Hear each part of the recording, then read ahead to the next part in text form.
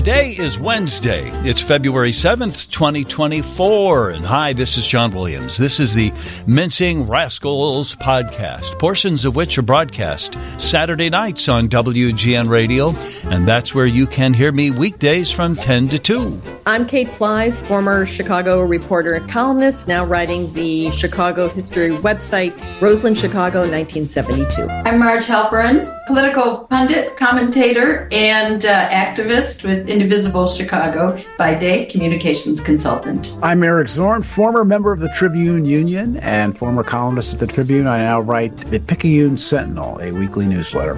I wonder what the metrics were on the work stoppage on the one-day strike last Thursday that the members of the Chicago Tribune staff had. Did you see any fallout on that? I didn't see any numbers, and I'm sure they don't make those numbers public. I got to maybe ask around, see if any sources that I still have in the newsroom might be able to know. I'm sure that they had some drop, because it was not a big news day anyway.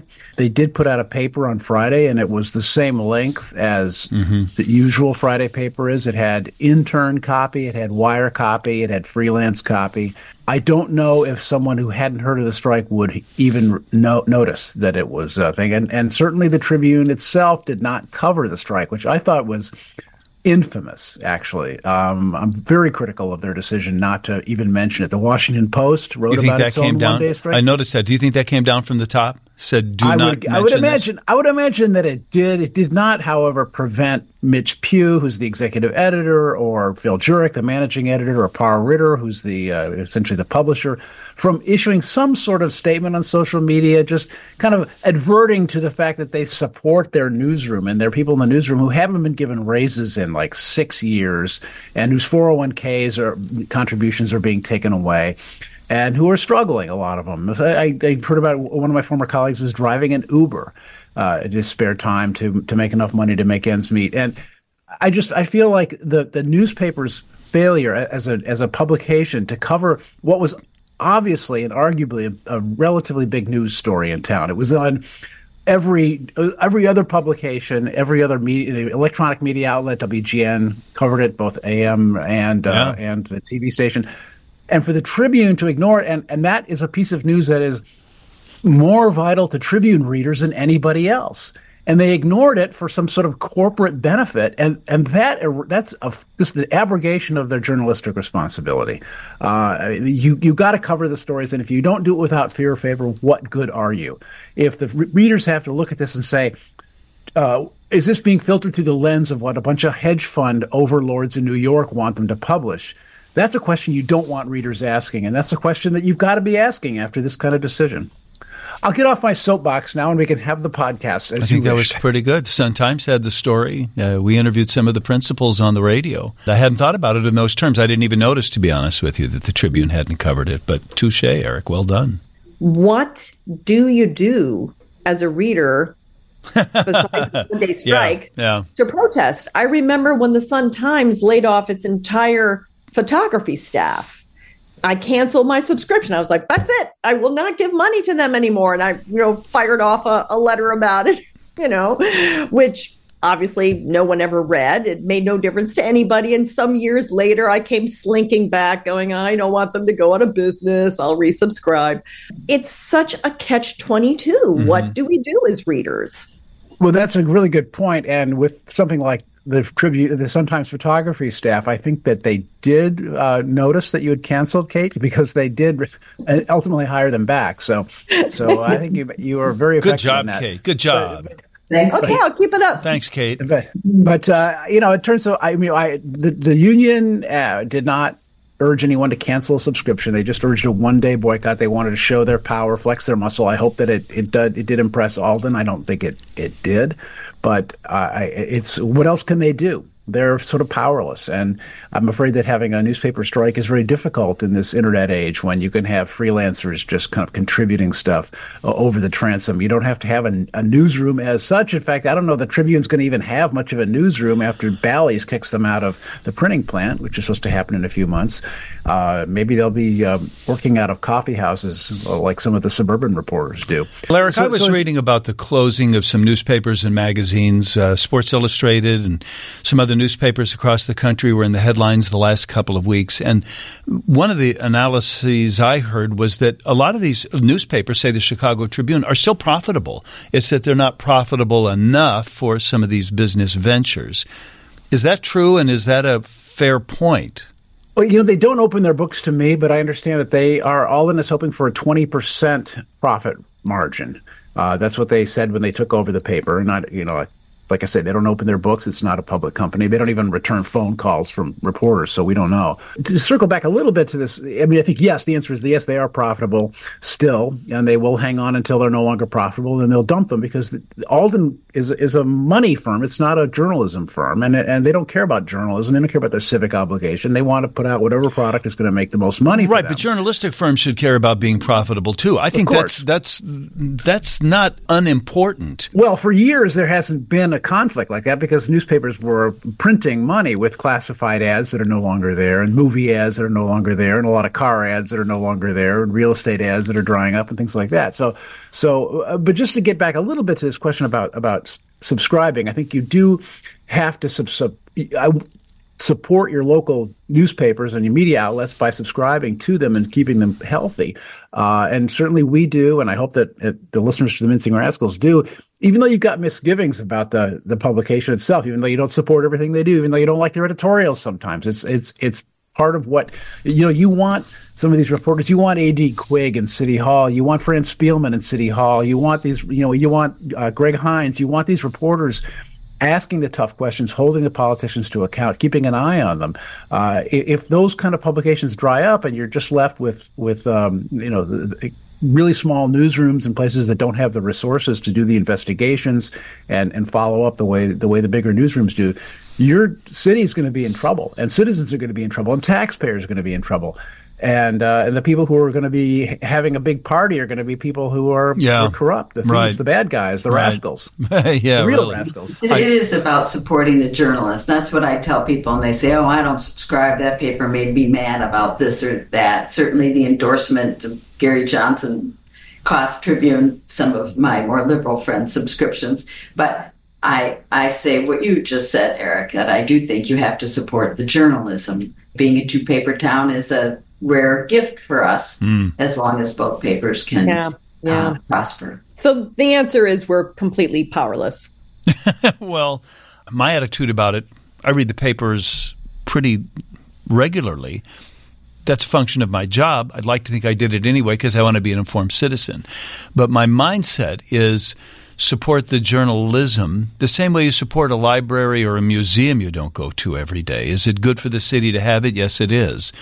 Somebody's going to read it, and the politicians will pay the price for it and will benefit if we don't have it. So the same way you want the roads paved or to have world-class museums, in your heart you need the Tribune and Channel 11 and WGN Radio and so on and so forth. It's just an investment in our community.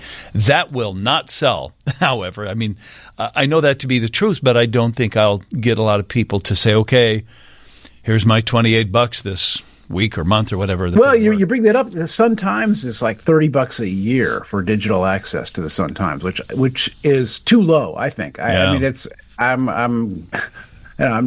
it's just too low. I think the paper needs more. They're subsisting right now a lot on the philanthropic help that they got in making the transition to join WBEZ. I don't know how long the Sun-Times can keep going at $30 a year, but it does seem like an investment like that you would make, as John points out, in the Art Institute, the Lyric Opera, if you support them, the Old Town School of Folk Music, those kind of places that just need this kind of constant support that can't make it just on the fees that they charge. Yeah. And that's the way the world works. And I think that's the way journalism is going to have to go, that you're going to have more institutions that are supported by donations like ProPublica and Injustice Watch. Block Club.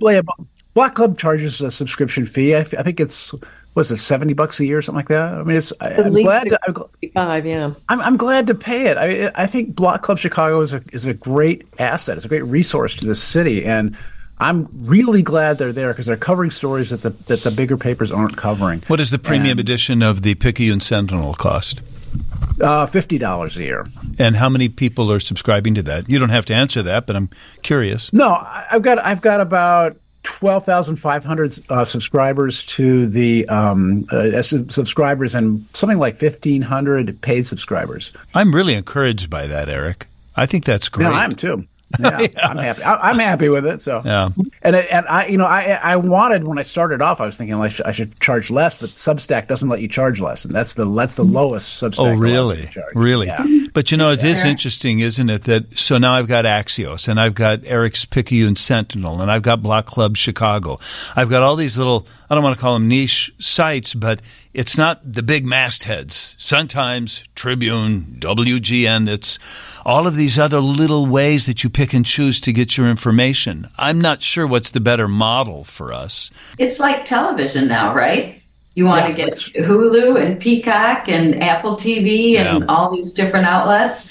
I think your point, though, about the niche publications, I think I also want to support and do the Washington Post, New York Times, Atlantic Monthly, Atlantic Monthly, these national publications that do some very deep dives into important topics. So you are choosing your own media digest, those of us who can afford to do so. That can afford to do so is we've talked in the past, Marge, you weren't on the podcast when we did, but we have spent some time talking about how these newspapers could monetize clicks. There's lots of times, what was it I was trying to go to today?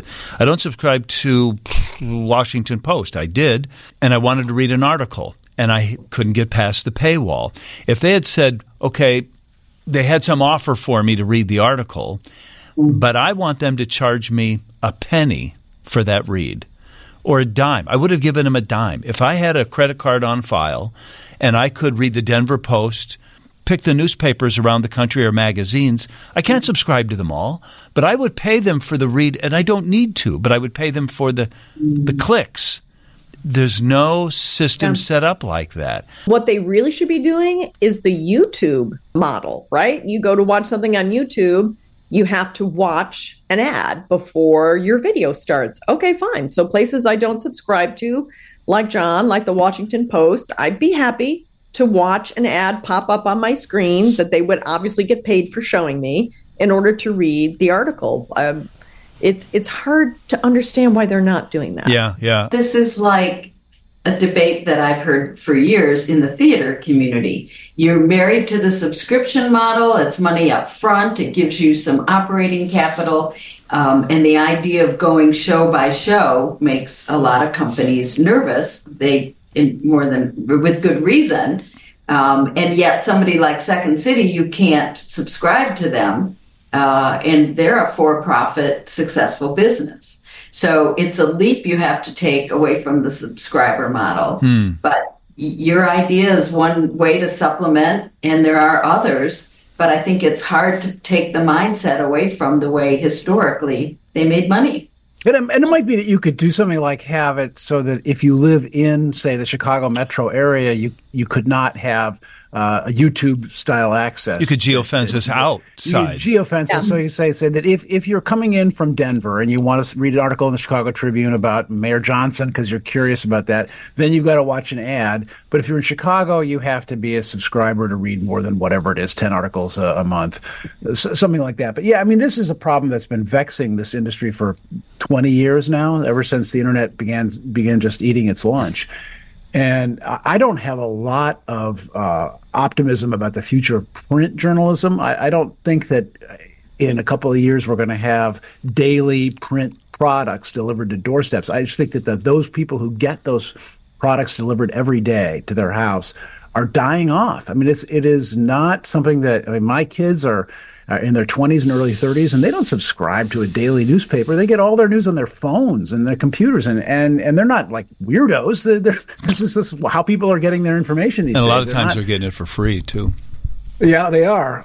But I don't see this idea of killing a bunch of trees and then putting on ink on paper and then delivering it to your doorstep 8 to 12 hours later is going to survive. You get the Tribune in the morning. It doesn't have the evening sports scores from the night before. And at some point, people are going to say, like, this isn't the way we do things in the 2020s. As long as the Tribune journalists write news and do their job, we shouldn't worry about how they get that information on their phone, on their tablet, in a newspaper printed on paper, as long as that exists. It's what the AM radio industry is facing. We don't care, at least I don't, if you listen to me on a radio. What if you listen to me on a phone or on a computer or on your streaming service? You say, hey, Siri, play WGN radio. I was told, I can't verify this sitting here, but more of our listeners now listen to us on the stream than do on radios. People are getting them from smart speakers more than on dashboards or home units. Again, this has been going on for 20 years. They're trying to figure out a way, can you make internet digital delivery of the news as profitable as ink on paper delivery of the news? Should Joe Biden do a Super Bowl interview? CBS has offered him a 15-minute conversation to be posted or streamed online. A few minutes of it would then be broadcast on TV before the game. For the second year in a row, the president has said no thank you. His aides say voters are exhausted from the campaigns, such as they are already, and they just want to watch the game. Seeing the president during the festivities will turn them off. It is a campaign opportunity that they don't want. At least that's one way to put it. Another way is they're afraid he's going to do badly.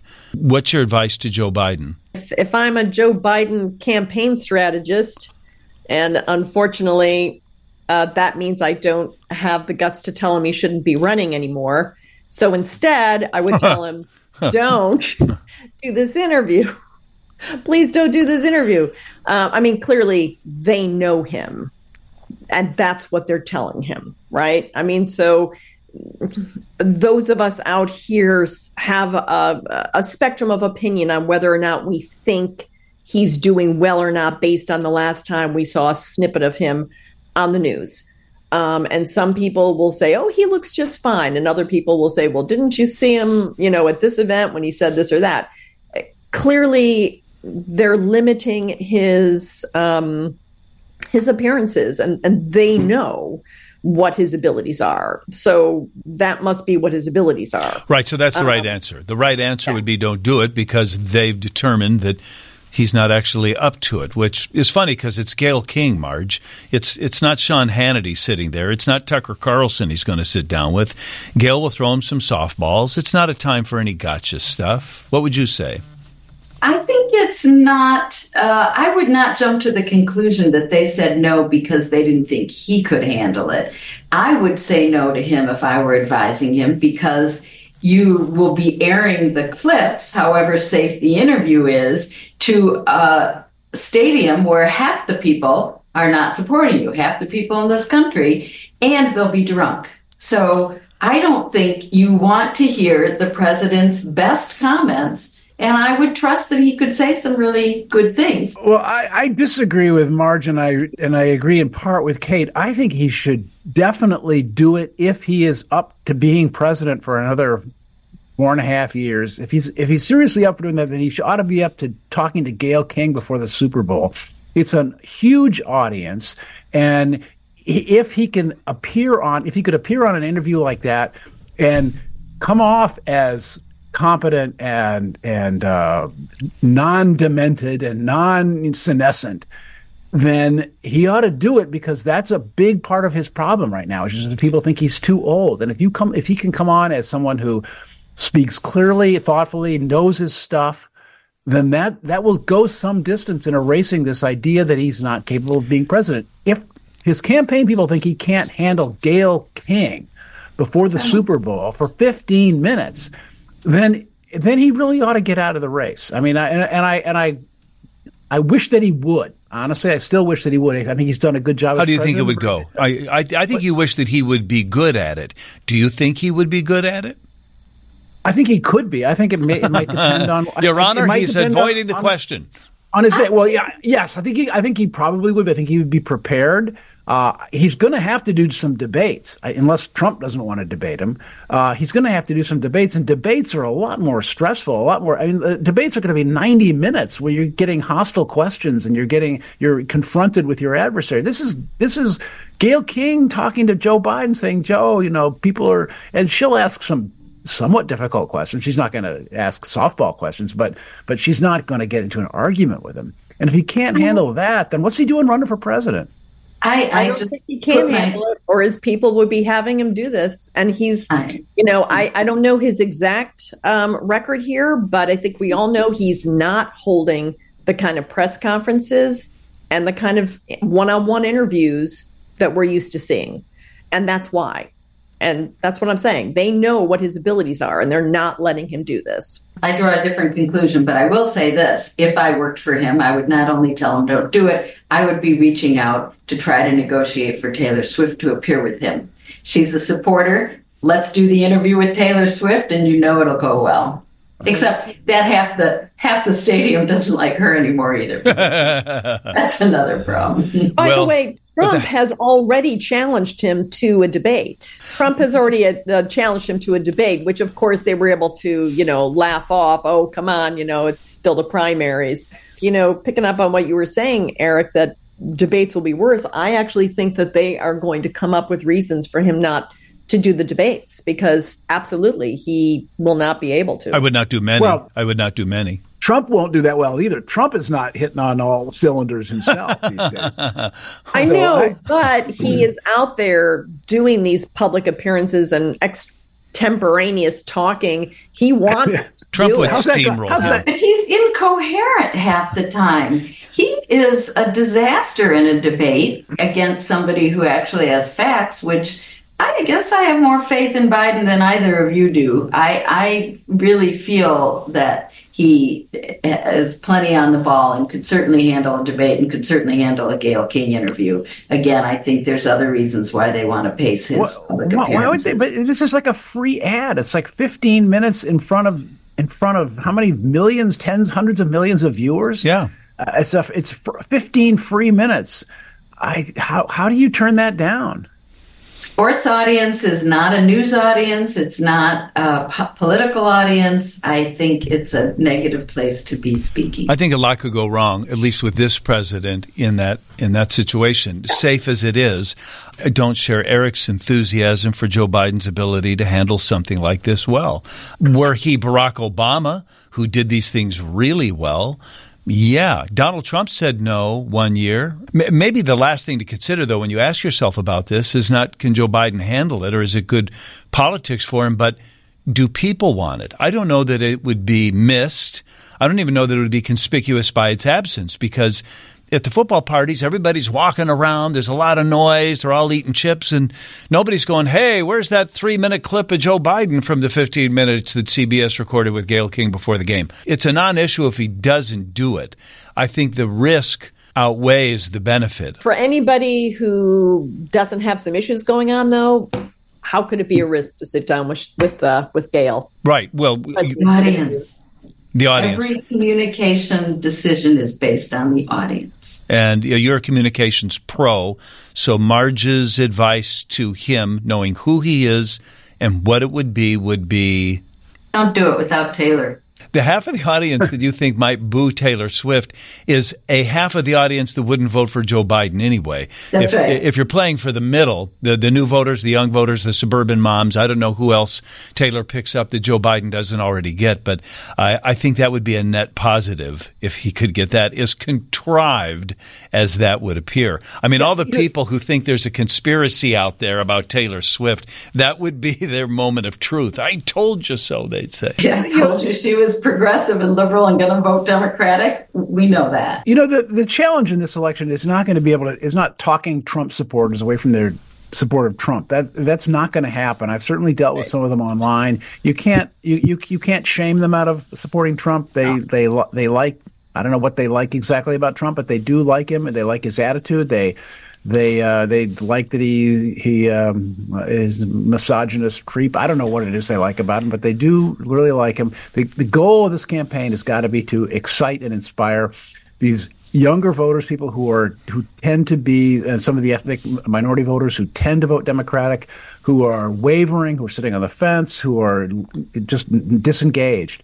It's going to be about firing up your base, getting them out to vote, making sure that people realize the stakes of the election, because you're not going to talk Trump supporters out of supporting Trump. Like the Lincoln Project tries to do. It's just not going to happen.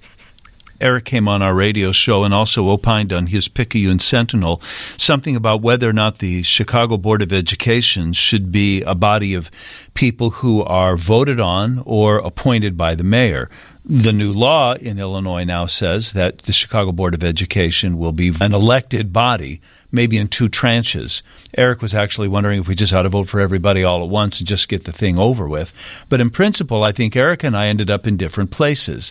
I'm wondering what our panel thinks about should a Board of Education, maybe the Chicago Board of Education, the second largest student body in the country, should that be appointed by the mayor? Should that be the mayor's job? Or should it be an elected body? Rich Daley took that on. I still don't know why he would want that. I still don't know why a mayor would even want that responsibility. At the time, everybody was really impressed with him for being willing to take that on. And it was kind of taken as oh, wow, if he wants this responsibility, he's willing to wear the jacket. Things are going to get done. We're going to have great schools now. Well, for people who are very much in favor of school choice, of course, he did basically usher in the current era of the magnet schools and get some more high-quality high school magnet schools together, and the charters too. But so your question, John, we don't have this choice, right? It was passed in Springfield back in 2021, I think. So it's going to happen. We're going to have an elected school board, but you still want to argue the point of whether or not we should? Eric's point is a little more nuanced. It's in what order, should we do them all at once or in these 2 groups? But I just wonder what sure. Did you think about that? I don't like the idea of a mayor having that much authority. I'm not sure that him wearing the jacket is necessarily going to make the schools better. When they passed this law, they did make it so that we're starting out with a hybrid system. Yeah. At least the way it is right now, it's supposed to be that we're going to elect, we're going to have 20 or 21. 21, and we'll elect 10 at first. Yeah, and right. So initially, only 10 will be elected, and the other 10 will still be Brandon Johnson appointees. And then in 2 plus the head of the board, right? Plus the head of the board. He gets to appoint the president. Anyway, and then in 2 years, then we elect the other 10 members of the school board. Johnson was actually one of the people negotiating this back in 2021 when he worked for CTU.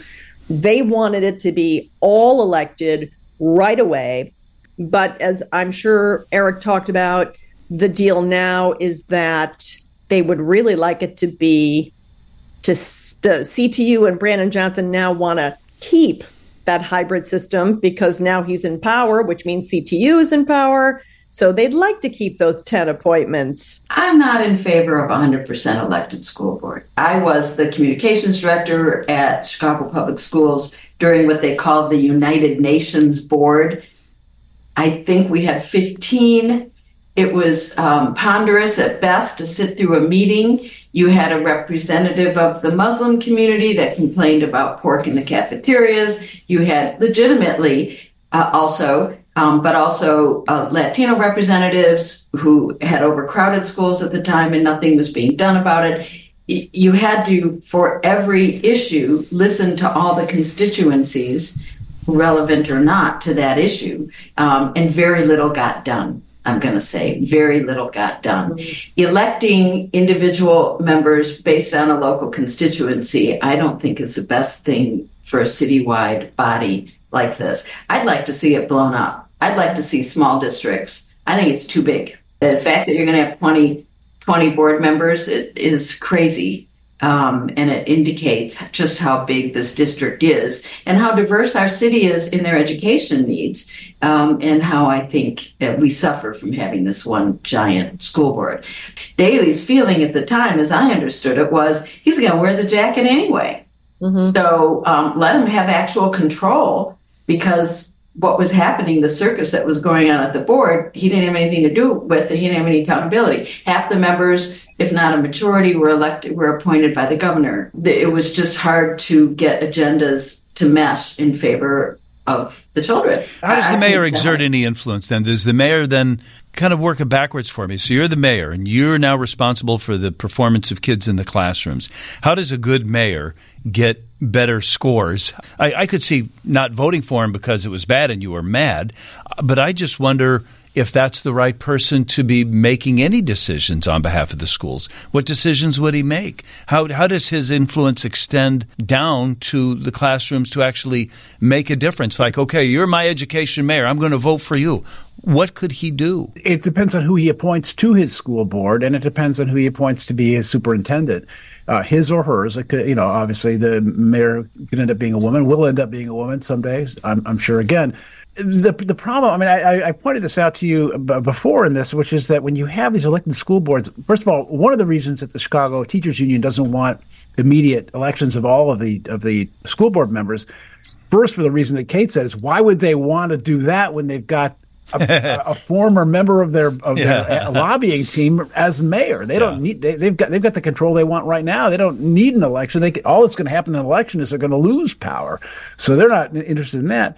But the other thing is that in order to field 20 candidates, it's going to take a lot more money than fielding 10 candidates, and they're not ready for that yet. They don't have the people in place. They're gearing up for 10 elections, not 20. And what happens in places like Los Angeles, which is the biggest school district that has elections, I believe, literally tens of millions of dollars get poured into these races from all over the country, from advocates of charter schools and voucher programs on one side to teachers union people on the other side. And these become these incredible proxy wars over education policy. And of course, the voters don't clue into these things. Voters tend to be low turnout elections, and voters are bombarded by ads. And it becomes kind of this grubby political system. I would rather have one person be ultimately responsible for the performance of the schools, judge him or her the way you want to, and say, okay, Mayor Emanuel, Mayor Daley, Mayor Lightfoot has been good, has been bad for the schools. I want to hold him or her to account for that. I want a different superintendent. I want different policies here. But to try to say, okay, I've got to go figure out, first of all, what district do I live in? And who's my school board representative? Yet. And are they going to be responsive to me? Whose tune are they dancing to? What if I live in a district that's elected someone who's like wildly pro voucher and I'm anti voucher? What's that person going to listen to me? Is there a way that I can express myself on that? So I'm really skeptical of it. I mean, I like democracy, I really do, but I just feel like in this case, the Democratic answer, the small d Democratic answer, is to hold a mayor accountable, someone who someone whose performance you can evaluate. I agree. I think it's going to be an absolute mess. I mean, we all believe in democracy, but we're all so sick of campaigning and political ads. And now we're laying on top of what we already have a whole nother set. And so now we're going to be electing everyone we're already electing, then throw on the school board members, and then you got local school councils, and now we've got the local smaller police councils. I mean, come on. People don't have time, just like with judges. Mm-hmm. But at least with judges, you can go rip out from the newspaper the list of judges recommended by the Bar Association and just use that.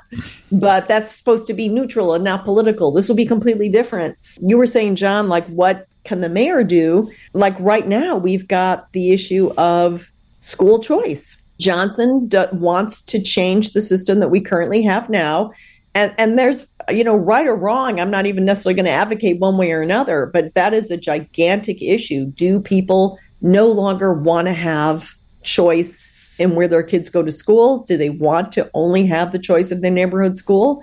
That's what he wants to do. And his current appointees, that's what they have said they're setting the current 5-year plan to be before an elected school board even gets put in place. Well, and there's also the issue of cops in schools, which is apparently quite urgent right these days. They're going to make a decision very soon about that, about whether local schools, high schools and middle schools, I guess, can have Chicago police officers in them. And the mayor seems to be telling his school board that he wants them to ban the use of police officers in schools. And then you see stories like, I think it was Taft High School, where they surveyed the parents and the community, and they found out that like 80% of them think that having a resource officer in the school is a good idea. So why shouldn't that be a local decision? And this is a decision that is coming from the mayor and his hand-picked school board. And we can hold the mayor responsible for that. If this were a school board of diffuse people whose names we probably don't know because we don't even know who our particular district representative is, it becomes one of these things like decisions that just get made that you don't have any control over. Well, but you don't. I mean, the mayor is going to be in office for 4 years, and you've elected this guy because you thought he was going to be good on real estate taxes or crime or whatever, but now he's the education czar too, and education is going to be a function of his view of the things. Maybe this sounds naive, but I would prefer that people have a say in that on these issues per se, where you would elect school board members who reflect your opinion on it. And Eric, if you live in the wrong district, welcome to democracy. There are some Republicans in Chicago too, you know. I'm surprised that you guys, who I don't think are all great fans of everything that Brandon Johnson is doing, are happy to hand him the keys and say, okay, you drive the bus now. Does anybody anywhere have an ongoing, always hybrid school board where the mayor gets to appoint half and the other half are elected? Because that could potentially even things out. That sounds like a compromise, doesn't it? That's not the plan, but for 2 years we'll have that. Marge, what were you going to say? First, to your last point, I don't think anyone who voted for Brandon Johnson is surprised to see he has a particular point of view about education. I mean, we knew that about him, I think, when the election happened. The question that relates to Kate's point about choice, not choice in the sense of vouchers, let's be clear, but your ability to apply for your child to go to another public school in a different neighborhood or nearby or whatever you want. This is an example, and I think the same with the police in the schools, where there's an aspirational decision that doesn't match operational capacity. So right now, many neighborhood schools are inadequate. They're not teaching a quality education. Sadly, they're in those neighborhoods that are underserved in many different ways. So if you abruptly make that switch, you're hurting the students who most need to move. On the other hand, those are the students who take least advantage of the opportunity. Let's educate the parents about what the options are and how to find the right school. Even among two good schools, you can have a feeling about which your child is better suited to because of the atmosphere, because of various things that have to do with your child's personality. So having that opportunity to match your child to a school, I think, is a benefit. If all the schools were grade A schools, you wouldn't need to move so much. But we're not there yet. And I think that decision and the decision about police, I'm not in favor of police in schools, and I wouldn't want that in my child's school. But if parents do, they would have reasons for that, and they should be able to. But I think that accountability to the mayor, there's no substitute for it.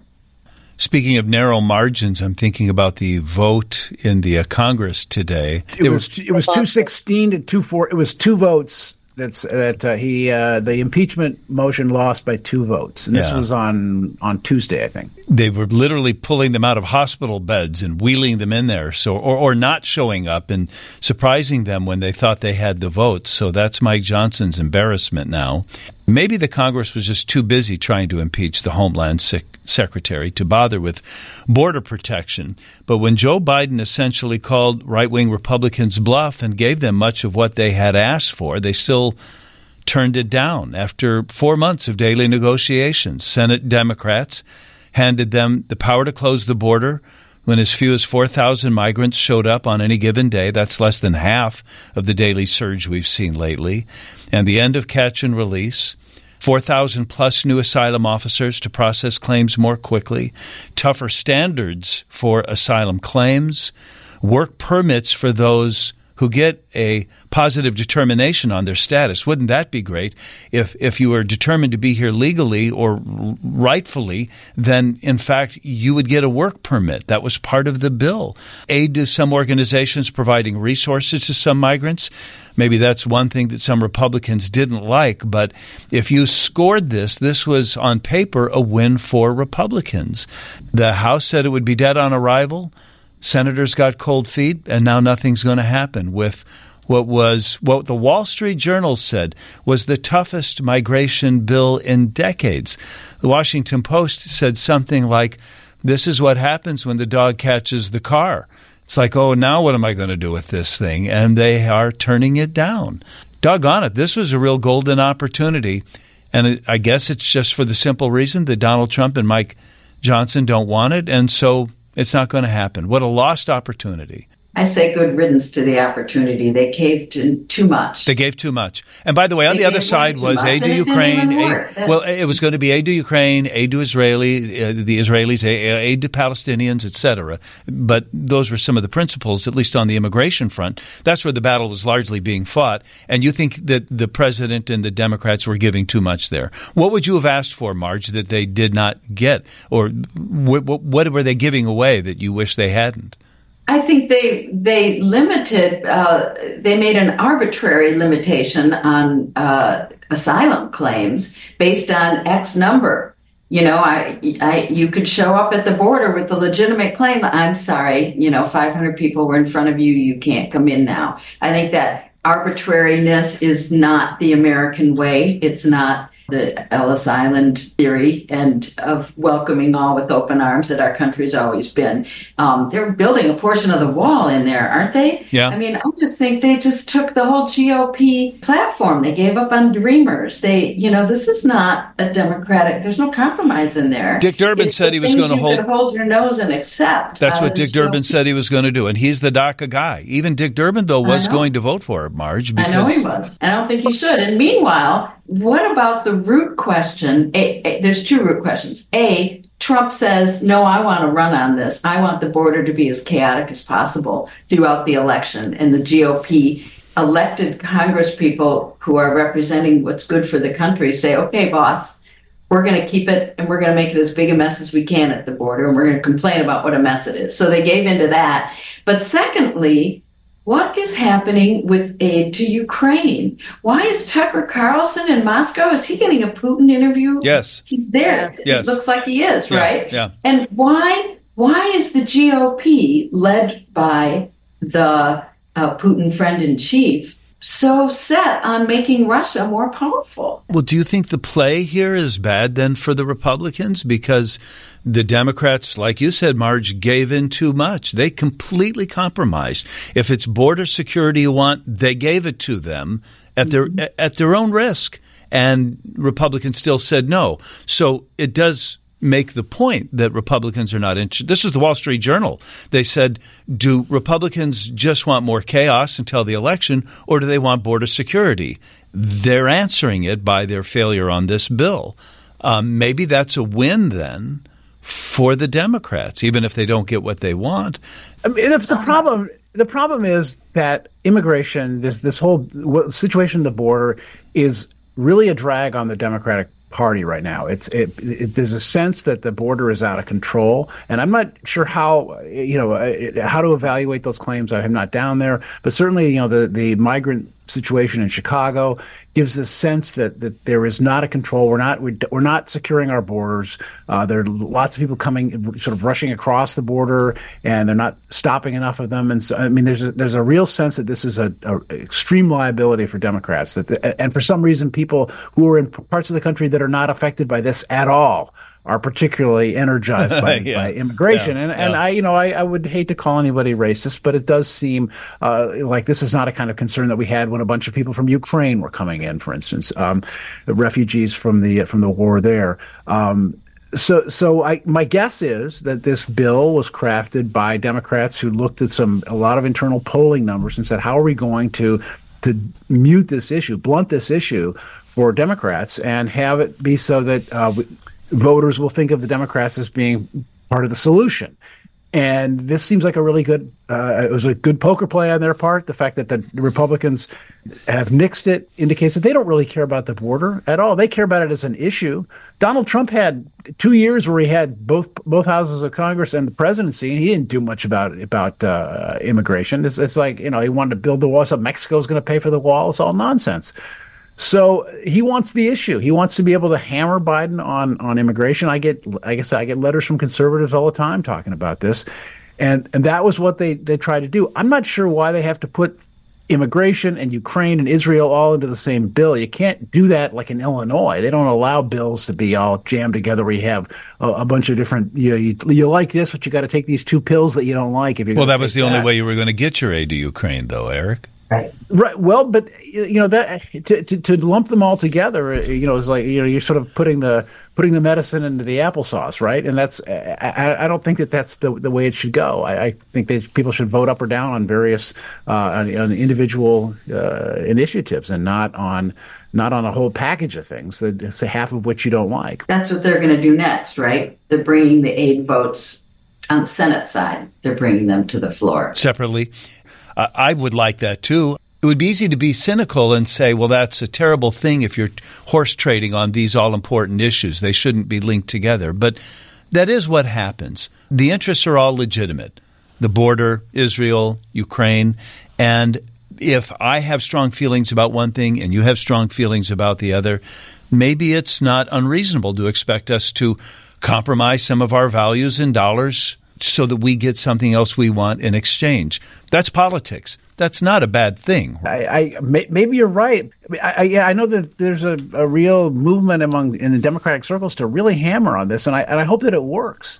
That you're able to pull some people who are in the middle on immigration, who are concerned about immigration, and are concerned about the way Biden's handled it, but don't necessarily want to give everything over to Donald Trump because of that. If you can convince them that Biden made a good faith effort to meet them halfway or more than halfway, if in Marge's take on it, that this would make them realize that in fact the Democratic position is more reasonable and something that they would want to follow. Rob Warden had a great idea in the letter that you published in the Tuesday Picayune Sentinel. What Trump should do is come out with a public statement saying that it's not true that he told the Republicans to vote against the immigration bill. He didn't say that. He's all for it, and so it's still all Joe Biden's fault that it didn't happen somehow. He really wants to, still have that border security. He's already on record doubling down and saying,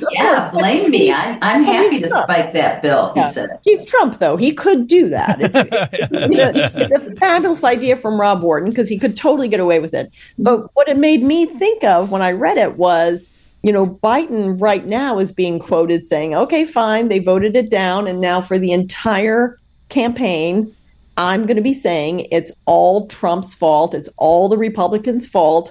What's going on at the border right now? But the Republicans all this time have also been saying that he could do most of this himself without a vote of Congress. Boy, I haven't heard that spin on it or that. So he could appropriate money for all of those other asylum officers.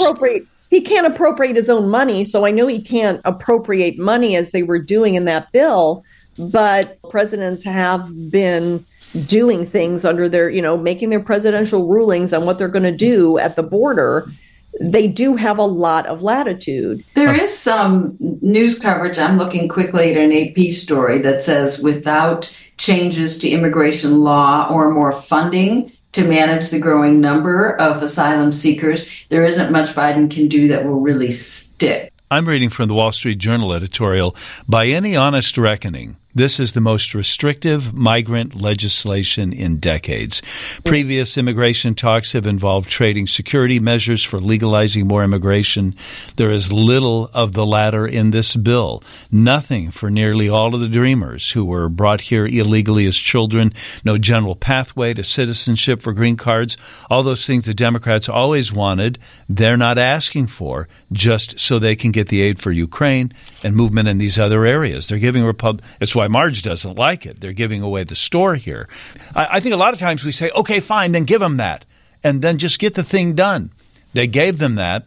Mike Johnson said, this is even worse than we thought it would be. I thought, talk about just being able to say anything with no tether to the truth.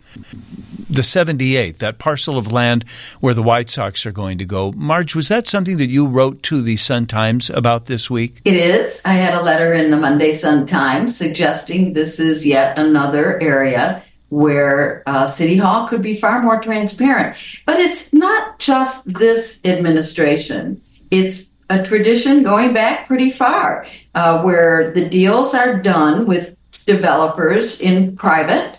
The negotiations to some extent need to be private, but not entirely. And they could have some public input up front with some basic criteria. For instance, I'd like to hear the mayor say, yeah, we're talking with them, we're negotiating details, but don't worry, there will be no public financing because I won't allow it, because I know taxpayers don't want that. I'd like to hear that, for example, also from local aldermen, of which we have several, although it's in 3rd Ward Alderman Pat Dowell's ward, but many area aldermen, we have 5 in the near south area where I live. So what happens always is they negotiate the deal, they come out with a big slick presentation, and then they hold a couple town halls where people can speak. Or the way Lightfoot used to do it, you couldn't speak, but you could write your thing down on a card and turn it in, and the people running the meeting would read it if they wanted, or as I actually saw with the card I submitted once on the casino question, start to read it, then pause and edit it as they go along because they didn't want to say what I actually was saying. So there's no public input of any meaning that happens after the deal is done. But what's happening with this proposed White Sox deal where they would move to the South Loop? What has happened so far that you feel they aren't being sufficiently transparent about? Well, the mayor and 3rd Ward Alderman Pat Dowell have suggested this will be a good deal. Dowell has added a clause saying there needs to be discussion about traffic patterns, environmental impact, what happens with guaranteed rate field, which is a huge question for the city. You know, we're facing the prospect, if you believe that the Bears are interested in the South Lot as a potential site for a new stadium, and I don't know if we believe that, but if you do, we could end up with an abandoned stadium, 2 abandoned stadiums, basically across the road from each other. And what are we going to do with it? We're left not only holding the bag on a vacant site, but the financial bag, because we the taxpayers, owe $50 million on the current Sox Park and $640 million on Soldier Field on a bond issue that actually was under $400 million to begin with, but because it was refinanced repeatedly by prior mayors, it's now ballooned up to $640 million. So we owe about $700 million combined on these 2 stadiums that could be empty shells in a matter of time if the mayor thinks that's a good idea to negotiate and rams it through the city council. Right. That would be a scenario where the Bears go to Arlington Heights, the Sox move to the South Loop, and those other 2 properties are sitting there without a team in either of them. The Bears pay a penalty, though, if they leave early, right? But not enough to make up for the difference on that bond. Representative Cam Buckner has suggested, and I think put forward a bill that I don't believe is passed, but it's, waiting committee, suggesting that if they're going to go to Arlington Heights, any state impetus or involvement in that should include a requirement that they pay off the remainder of the financing on the old site. So you're not saying should the Sox go to the South Loop, but you're just saying whatever they decide to do should be more in the open. I read the mayor and the alderman's comments as just being opining like we all are about it in general. You make it sound as though stuff is actually transpiring. Things are actually taking place behind closed doors. Is that also true? Well, we've seen leaked drawings, only leaked, that no one will confirm. I am one of the organizers of a community group here in the Near South, and we've invited both Related Midwest, which is the developer in charge of the 78, and Alderman Dowell to come separately or together to come talk to us about what is being discussed, and they've both said it's premature. So, they want to nail a deal before they come talk to anybody. And That'll be too late. The train will have left the station and we've all been railroaded. You know that they're making their deals. I see what you mean, John, that I guess you can take what Mayor Johnson has said so far and also Pat Dowell as just being encouraging. But one thing for sure is that Brandon Johnson is immediately accepting the concept of the 78 because he said nothing about, well, maybe we should look at keeping them in Bridgeport and redeveloping over there. So he immediately has taken that step to 78 is fine and just bypass that entire public conversation. And, you know I already said it, but I do feel like it's a complete insult to the South Side and Bridgeport. I get that. Let that happen. It should be a public conversation at least first. But I think the greatest injury would not be, well, too bad for the South Side, or we should have more input on some of the stadium details, as it might be the financing of it. If somehow some deal emerged where the state or the city were picking up the tab for Jerry Reinsdorf, again, for crying out loud, shame on us. That's exactly the point. And I and my neighbors are not expressing opposition to the idea of having the Sox in 78, but we've had enough of public financing for stadiums, privately owned or not. We don't necessarily want to be stuck with another stadium either. We don't necessarily want to own a new stadium. But meanwhile, there is, and I've talked about this before too, this One Central development that's out there in the ether, which would be the 30 acres between McCormick Place and Soldier Field, basically only across the street on the west side of Lakeshore Drive, where a private developer has won legislative approval for $6.5 billion with a B in taxpayer subsidy for infrastructure for that project. And if the Bears are truly looking at the South Lot as a location for a new stadium, you can bet One Central will be part of the deal, and that money will be back on the table. Well, it is on the table. No one's taken it away. The governor has to approve it. He's ordered a feasibility study trying to slow walk the thing, but it's out there. So how many billions of dollars are we going to spend for private development? Brandon Johnson does not want to be the mayor who lost the Bears. Right, and he or the White Sox for that matter. The White Sox could go to the suburbs. It could go to Nashville. He doesn't want to be that mayor. On the other hand, he's going to use almost certainly our money, our taxpayer money, for the infrastructure improvements that are needed around a stadium like that, and which is a legitimate use of public money. It's a public. It can be. There are interesting studies. I think it's Alan Sanderson at the University of Chicago who's done studies about the impact of these stadiums, and he studies Olympics and things like that. And most of these things tend to be boondoggles that they don't end up enriching a city or making a city a better place to live or boosting the bottom line. You don't think that having the Bears and the White Sox in Chicago makes Chicago a better place to live? Oh, it does for sure. The question is it pay off? I mean, of course, you bring people in, traveling people come in, they stay at the hotels and so on. Yes, absolutely. They do. That boosts the bottom line. The question is, where did that bottom line start after all the investment that we put into it? If the Bears abandon Soldier Field, you're going to have this shell of a stadium that they say, we can use it for more outdoor concerts. I mean, honestly, that's not Soldier Field will be a white elephant. People are very sentimental about it because it's a memorial to fallen soldiers.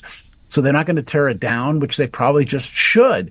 If they're going to build another stadium there, they ought to just build another stadium there and raise that and have it be parkland. So I would really like to see these teams, which make lots and lots of money, and these leagues that make lots of money, invest in their own damn stadiums for the most part. Now, if you want infrastructure around the perimeter, okay, maybe we can talk about that. But actually helping them build a stadium, I don't think so. Not anymore. I don't like the idea. I don't know how we get our money's worth. To your point, Eric, when we've got nearly $700 million already, invested in the existing stadiums. And also, when the Lucas Museum was proposed, wasn't there an environmental issue that if they dig up that south lot, there was some environmental issue with the site? I thought the big issue was the charter itself, that they shouldn't be developing the land on that side, right? It's a little bit of both. I have not read or heard much about whether is Los Angeles glad that it has. I was wondering that. Is that all that in a bag of chips? I haven't followed up on how great it is. The museum itself did not sound all that enticing to me, frankly. It's like you get to walk through and see memorabilia from the filming of these movies. Now, I'm not a Star Wars geek.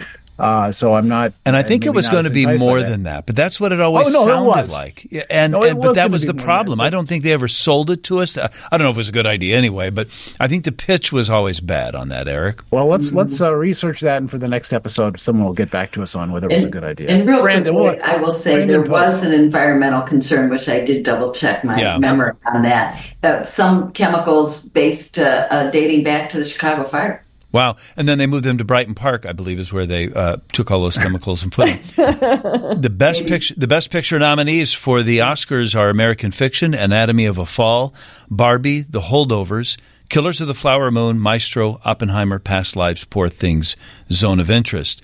That's not news, but Kate had an idea, and I think we all kind of like it, to just give our recommendations or thoughts about some of these between now and the Oscars itself. We won't dwell on all of them, but I think I've seen 6 of the 10 so far. I think I've seen 6 also. 3.5. I'm slowly working my way through Killers of the Flower Moon. You've got weeks. Take your time. I've seen 3. I've seen Maestro, Oppenheimer, and Barbie. Eric, on a scale of 1 to 23 jujubes, what did you give Barbie? How much did you like that movie?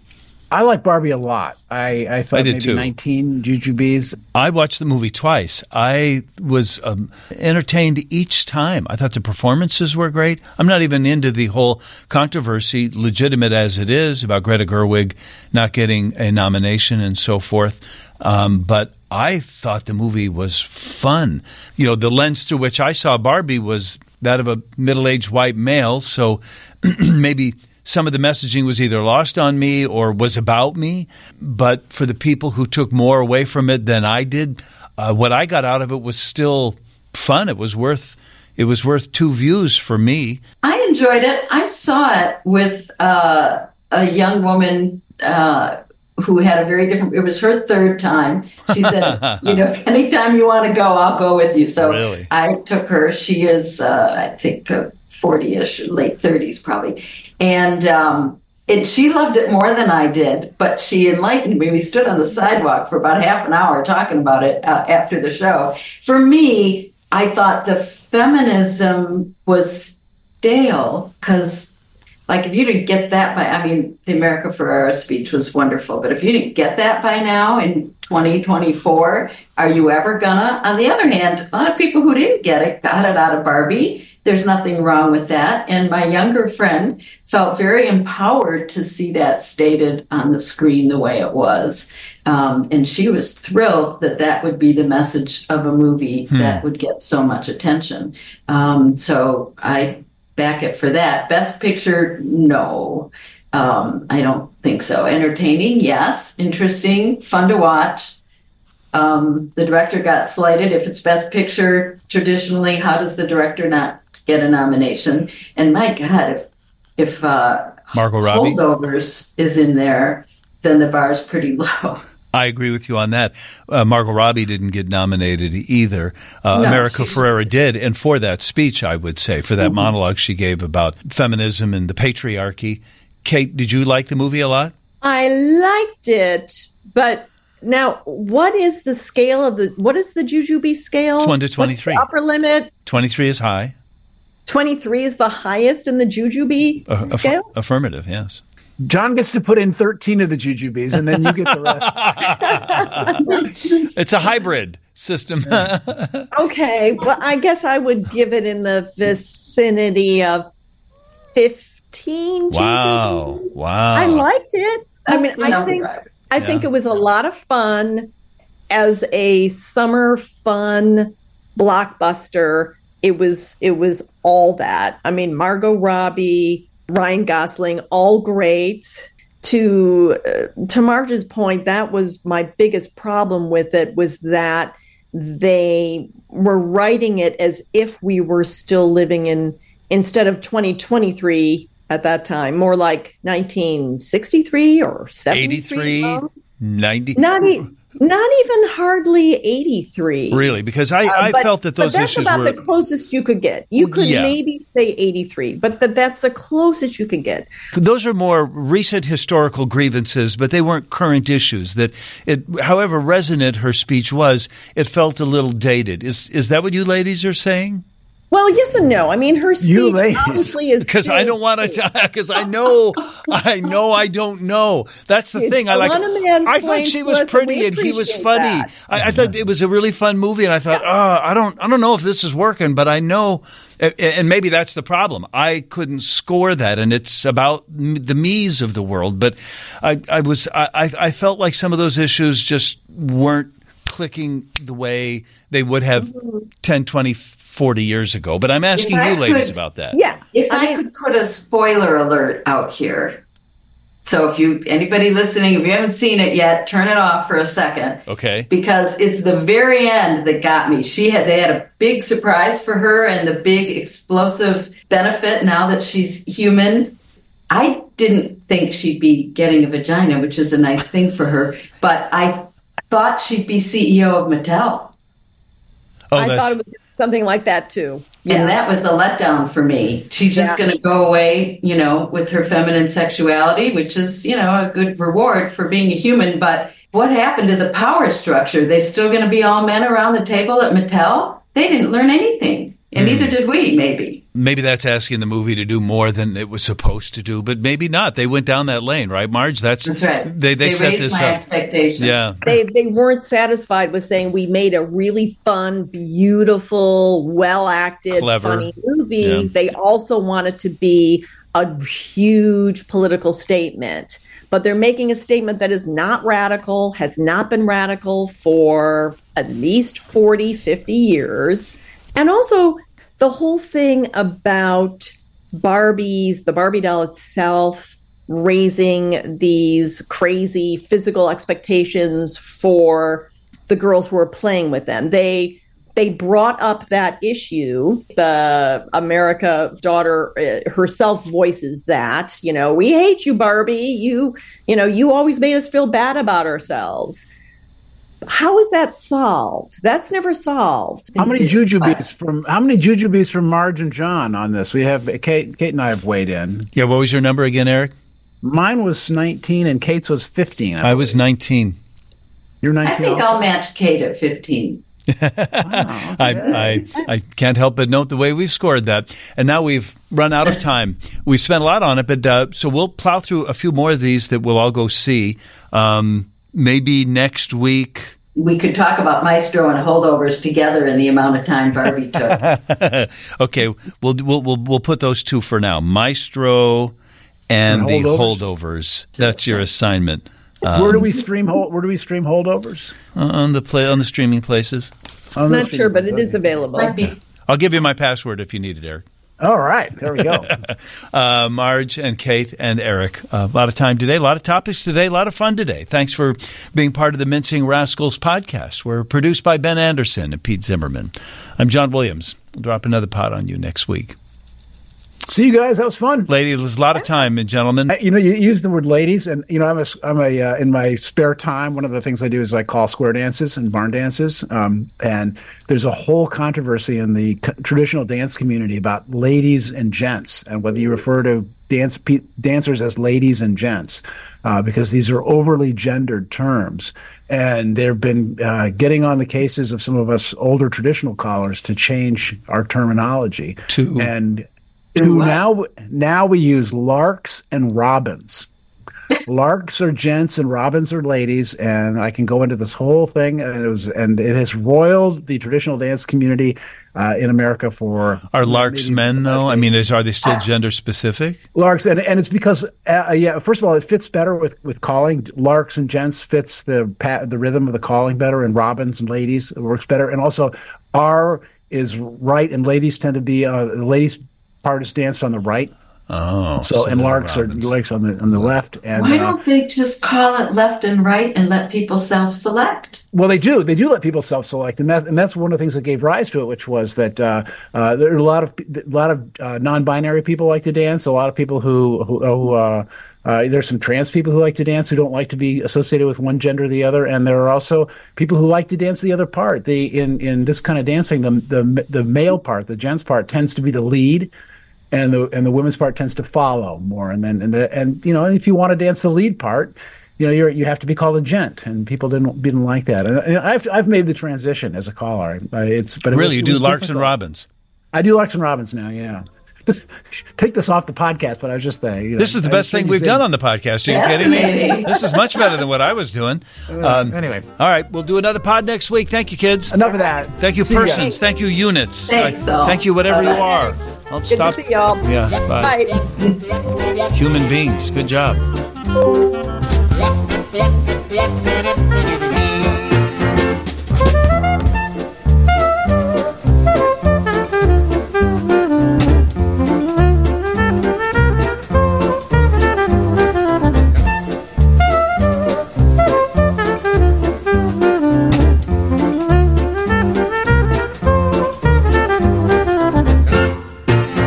Subscribe to the Mincing Rascals podcast on iTunes or the Google Play Music Store. You can now also follow us on Spotify, or you can keep listening online at WGNradio.com.